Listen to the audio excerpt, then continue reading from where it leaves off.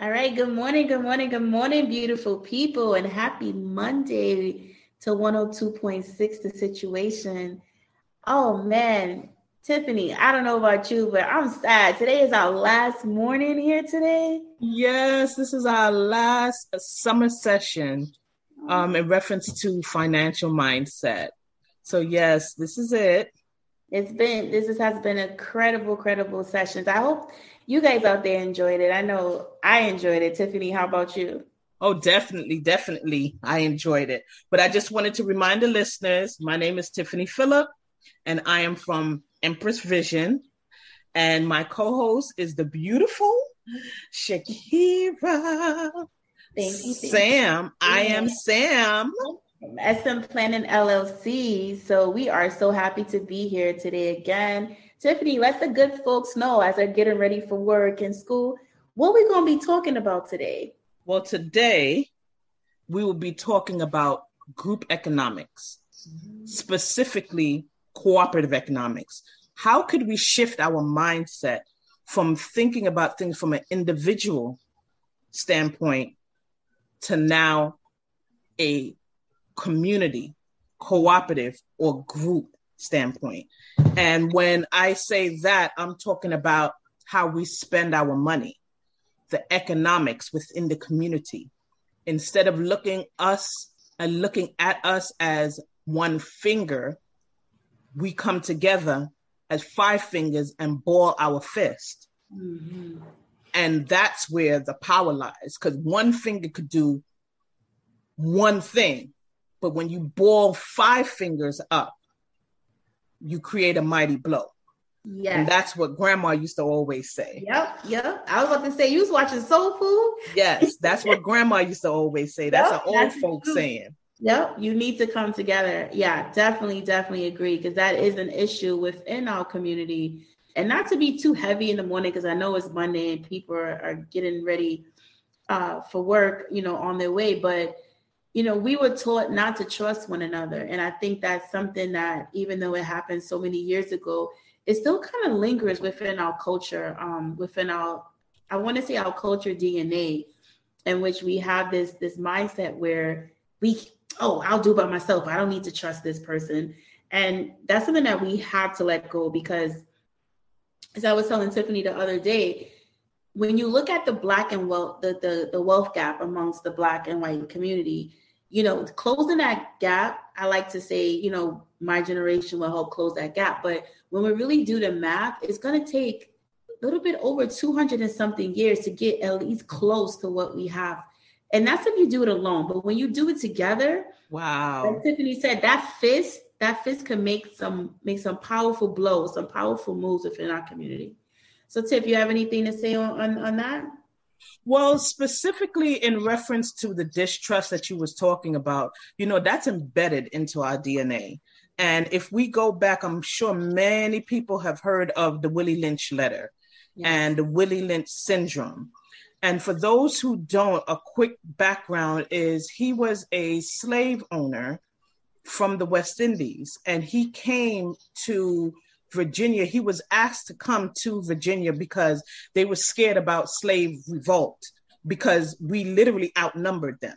So these owners wanted to know, how was this slave master able to keep all of his slaves in line when he probably just had for every 100 slaves, you had one overseer? It's like, how are you not having the revolts? And he's told him, he said, I have the secret recipe. And the secret recipe is to keep them divided. You keep the short versus the tall, the old versus the young, the light skin versus the dark skin, which we know still exists. The colorism still exists. And the most important one, he said, was to keep the black woman versus the black man. And we still have that to this day, where those divisions are there and that distrust is there. And he said, if you implement this into their mindset, he said they themselves will perpetuate it. Yep. For generations to come. They will teach their children, who will then teach their children. And it's like a psychological seed that you plant, and they will make sure it grows. And we see 400 plus years later that he did not lie.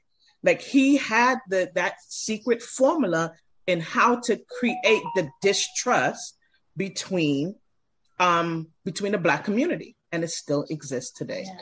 I don't know about y'all, but every time I hear that story, it sends chills through my body that this is something that is so real, and you can see it and everything. And I like to first know about that story because it helps me understand what I'm up against. You know, once you know what you're battling, you know how to fight it.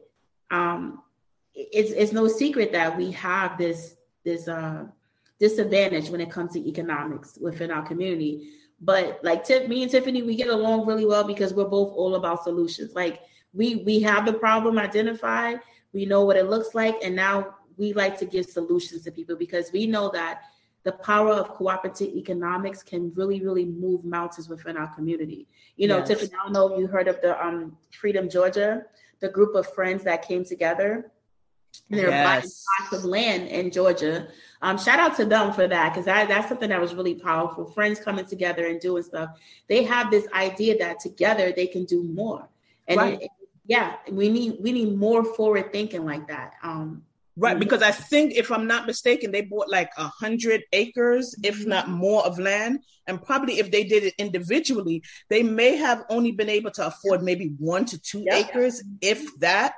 But coming together, now they created not just buying 100 acres, they actually created their own town. They named their town. They're able to name the streets after their children or their last name. We always talk about living for our last name. Well, imagine your last name being on or being named as a street, because this is literally your family's land. And you can leave it. We talk about generational wealth, but this is something that literally can be perpetual. Generation after generation after generation now could see their name highlighted as a street name. That's powerful. You want to talk about the psychological damage of what Willie Lynch did. Let's talk about what the psychological benefit of having our children see their name on a street, what it does. Yes. That's that reverse psychology where, okay, we're going to take what Willie Lynch did and we're going to reverse it to make our people better. It's mind blowing to me. But what they did is we need more people like that. We need more groups like that. I know I grew up with the Susu. The partner. Yes. But if you think about it, because my family is Caribbean. Mine's, My mom is from Grenada. My dad was born in Carriacou, which is a little island off of Grenada.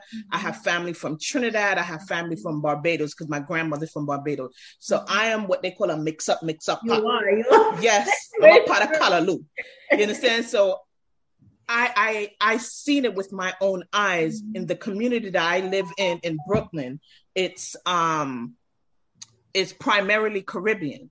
And the majority of people who came to America in the 70s, 80s, and 90s, that is how they acquired their first home. They practiced group economics, but it was on a smaller level where they each will put in, just say, several hundred every paycheck. And each person will get, they call it, quote unquote, a hand. You know, which hand do you want? Do you want the first hand, the third hand, the last hand? And every time they would get like 10,000 or, 5,000. And at that time, $10,000 or $5,000 was a lot, because mom purchased her house in Canarsie. I think it was for like $66,000. So if you had $10,000, that was about 15% down payment. So if you did that within just say a year or two, you was able to acquire property. And a lot of people who live in my community acquired their property just by doing the Susu and the partner, where people saved their money and was able to now get it in lump sum and purchase their homes or investment property. At the time, we didn't know too much about the stocks and the bonds to know to invest in companies, but they did understand investment in land and investment in property. And they were able to I wouldn't say master it, but they were able to really participate in it. So that's why we have a large population here in Canarsie, Brooklyn, with the Caribbean population, just from practicing that. Yep, I love that. And I love the fact that, some people be like, when I talk to people about money, they're like, oh, my parents never taught me this. But our parents did teach us stuff. It's in a different like lens, I guess you used to say. They taught us, like, that's a perfect example of a cooperative economics. I remember this, Susu. My grandmother, she was in it, but she wasn't buying land. She was getting hair done and doing trips and stuff. Mm-hmm. Although I wish she would have took that money and put it towards something else. But the lesson is that they was teaching us something. And now with extensive knowledge and now access to like just this understanding investments, we now have the power to collectively together to really move our culture forward. Right. Mm-hmm. And I wonder how many of our listeners could relate to that. Like, if you think back to growing up, can you think about a time in your community that you saw group economics actually working? Like, whether it was your grandmother, your aunt, or your uncles coming together and either purchasing a property or either purchasing a business or creating something that was able to leave a legacy for the family, but they did it collectively and they didn't do it on an individual basis. And that is really the mindset that I think that we need for us to really start to dig our way out of this 400-year-old hole that we're in. Now, we didn't cause it, but we cannot keep on using it as a reason why we are the way we are. Mm-hmm. Is it a reason? Definitely. But we can't clutch onto that because nobody cares. Yeah. We can cry till our eyes bleed. No one cares. So now we have to come up with solutions and not just criticize or pinpoint the problem. Yep. But we do need to acknowledge the problems to be able to find solutions for it. Mm-hmm. But for the most part, most of our conversation is pinpointing, oh, we're Black people, we can never come together. Oh, Black people. And I get that. A lot of things are correct. We don't trust each other. We don't come together. There's a lot of things that we don't do that are that we're supposed to be doing. But now that we know the problem, what can we do from here? Yeah, that's good. It's a lot of things that we could do from here.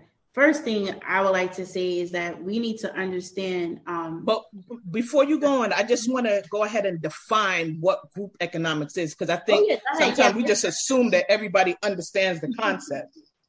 And it's really when one group, and this is just the actual definition, when one group of people who agree to actively and consciously pursue a common economic interest to sustain and secure themselves. So I'll say it once again.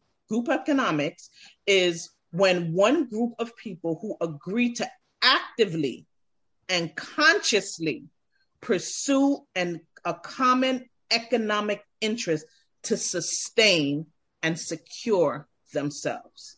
Yeah. And if we really want to look at an example, because I'm more than sure we've seen it so many times in all of the other cultures, the Jewish culture, the Asian culture, the Italian culture, where they practice it, they've been practicing it for decades. And we always talk about what they do. So why not mimic it? If we see that it's working and we always say, well, the Jewish community, they have this, and the Asian community, they do this. Well, why can't we do the same? The only difference is the distrust that we have. And you think they don't have tribal wars and ethnic wars and different divisions within their community? Of course they do.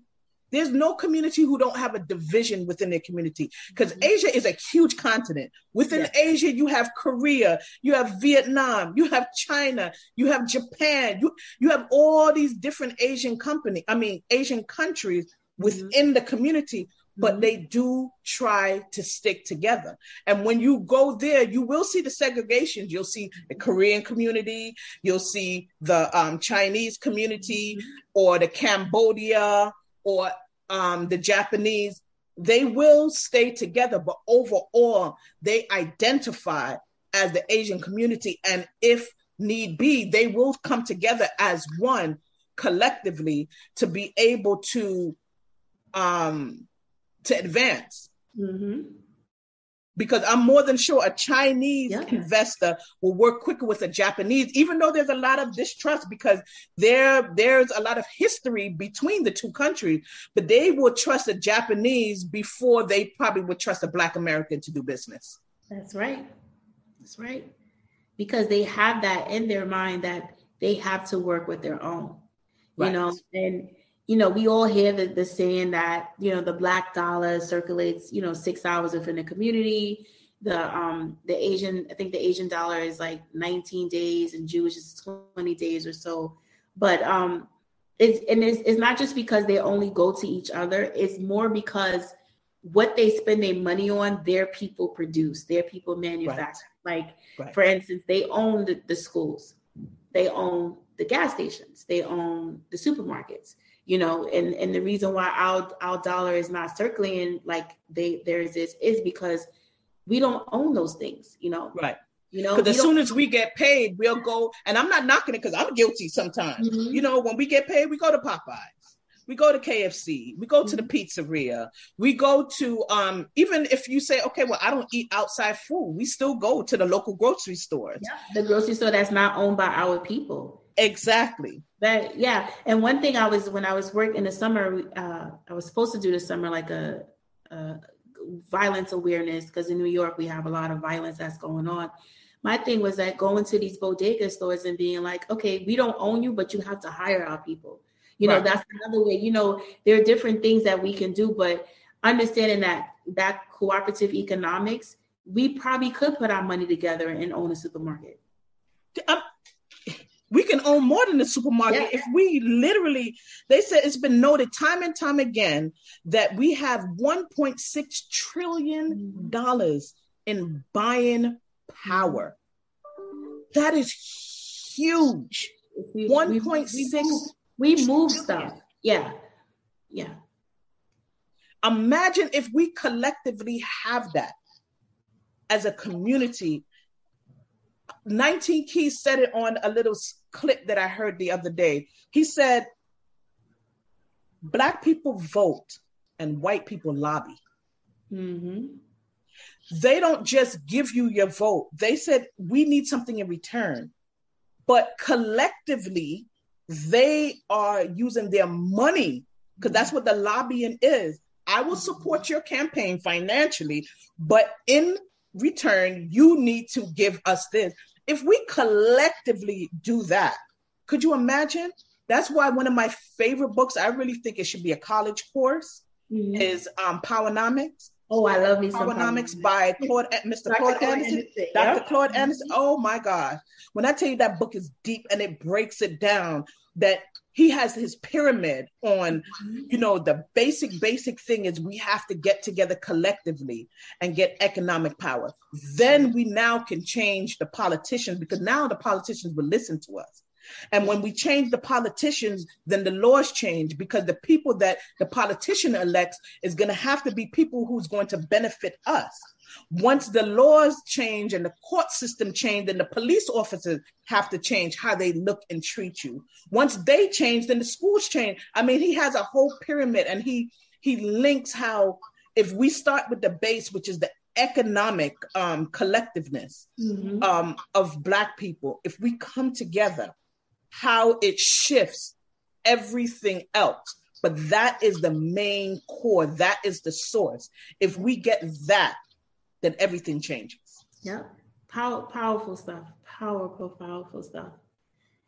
So at this point, it would be like, then what is the solution? Because we always talk about the problem, but what are the solutions? And are the solutions realistic? Like, what are small, actionable steps that somebody who's listening right now can say, okay, starting from today, I'm going to make a mindful, active, and conscious effort to do this? What would be some of the solutions that you would, or I would say more, what would be just certain habits that we can change? First thing I would say is investing in their education to understand what exactly they need to do to change their, not just their mindset, because there are we do need to first focus on a mindset. So we need to invest in our education as far as the mindset, invest in our education as far as what economic tools you can start to use to get to that place. And then I would say build a community, get around like-minded people. That's like the most important thing you need to do is you need to have your mindset shifted and changed. You need to understand what tools you have to use to get to your goals. And then you need to be in the right rooms with the right people. Those are the things that's going to help you actually with this cooperative economics, because now you're in the room with someone that has the same vision as you, that wants to build wealth like you, that wants to pass down a legacy to their family. So now you guys can bounce off ideas. Now it's not like pulling teeth and nails to get them to invest in a property together. Because if I look at my friends, we don't have talks like that. It's talks like, okay, girl, there's this property in Georgia that I want to get. Is we need $10,000. Can you take your income tax check and give me half of that? No, it's like a whole song and dance. But if I find someone that has that same focus as me, and it's like, yo, Shakira, I need $5,000 for this property. Oh, I got $5,000. Let's put it together. So being in those right rooms with those right people. But first, definitely getting your mindset right and understanding that you have the power and the ability to get this done. Right. And for me, like, there's so much that could be done, and certain things are huge that it's easier said than done, and other things are things that we really can start doing. Like, one thing is the holidays are coming up in the next couple of months. For Thanksgiving, try to find a Black-owned supermarket or a Black-owned small fruit stand, vegetable stand, support. Go to a farmer's market, try to find, because sometimes within the market, you would see actually people selling their own stuff. Try to go and support a Black-owned, or just do some research. What are Black-owned supermarkets or grocery stores or food banks or anything like that that I can support? Mm-hmm. Christmas time, instead of going to the big retail stores, try to find smaller, more boutique type stores that you can go and support. Maybe online. There's the Amazon equivalent. We Buy Black. We Buy Black. Yes, I love We Buy Black. Yeah. Yeah. You can go to. Let me say something. Whoever makes the Q-tips off We Buy Black, Q-tips is all Black made, and it's really the bomb. Yes. I'm upset because the guy that was making, this is like sidebar, but the guy that was making the toilet paper, the bamboo toilet paper, mm-hmm. he stopped, and it was like, why? Because it was such a good product. But that's my We Buy Black. As I digress. Right. But those are the things that you can do. You can go to We Buy Black instead of Amazon, mm-hmm. and try to find products there that you would be able to use. A lot of them are local people who hand make a lot of things, mm-hmm. Like soaps and oils and shea butter and stuff like that you can go and support. So mm-hmm. it's small little things that you can do. Now we have the larger things, of course, try to start Black schools. And if you're not able to start a Black school, then find one that you can send your child to. Like, one that you can support. Right. That you can donate and send, you can support, because there's other ways that we can together collectively work, to not to cut you off, but mm-hmm. the We Buy Black, the guy that made the toilet paper, at first the backstory of him is that he didn't have enough money to manufacture. And the owner of We Buy Black got together, and they were able to help him push this product out. Now he stopped. I'm not sure why he stopped, but these are things that are important. When we can't buy specifically from that person, how else can we support them? Right. Another way we can think about that. Right. And then, to try to actively, because that was one of in the definition, I made sure I stress the consciously and actively look for Black business. And it's hard. And then sometimes it becomes discouraging, because now when you're trying to search for Black businesses in your area, you realize that it's a desert. we call it food deserts, but there's a desert within the Black community to find even your own. Mm-hmm. The most you'll probably find is a Black-owned restaurant, selling soul food, or they have a lot of vegan spots. But in order for you to not change your lifestyle, beauty supply store, nail salon, hair salon, barbershops, it's hard to find. Barbershops and hair salon is a dime a dozen, finding it in the Black community owned by Black. But when it comes to the bigger things like gas, groceries, things that you actually need, toiletries. Spend our money on, we need to. That's hard to find. But we can make a conscious effort to actively look for Black-owned stores or Black owners in your community that you can go ahead and support. Of course, hiring Black workers if you own a Black business. Mm-hmm. Trying to find a Black bank that you can open your account with, because that's a huge, huge thing. Yes, it is. Some people like the community garden idea, where you create the community garden to be able to sell food. To be able to give food to the community, because it is a food desert in a lot of places. So there's so many things that we can actually do to really try to collectively do it. I just feel that we sell ourselves short, and we need to recognize that we are forced to be reckoned with. And once we do that, we will see change. But we have to come together collectively instead of individually to really, really, really see a difference. And even understand that we have to learn how to be resourceful with our resources. Yes. Like, we may not have, what the other people have. We have each other. We have the lessons from our ancestors and those before us. And we just got to tap into that power and get it done. Yes. But we can do it. We just really have to make a conscious effort just to change and shift our mindset from individual to collective. And probably you can even start with your family. Just try to have a family trust or a family business, a family store, something that you guys could do together. You pull together and buy yourself a property. You pull together and start investing in individual stocks. You find one person who is great at one thing, and then we pour into their passion and help them get to the next level. And they then in turn could help us get to the next level. But it's possible. It really is possible. But at this time, we sadly have to end our summer series with the financial mindset. And I've had a blast working with you, Sakira. I've had a blast with my 102.6 listeners. And I really do appreciate you guys taking the time out in your busy schedule in the morning to sit down and listen with Tiffany Phillip from Empress Vision. And I am Sam. Yes, it's been a pleasure. Such great conversations. Hopefully, guys, you can tap in and let them know you want us to come back again, because we'll be more than happy to.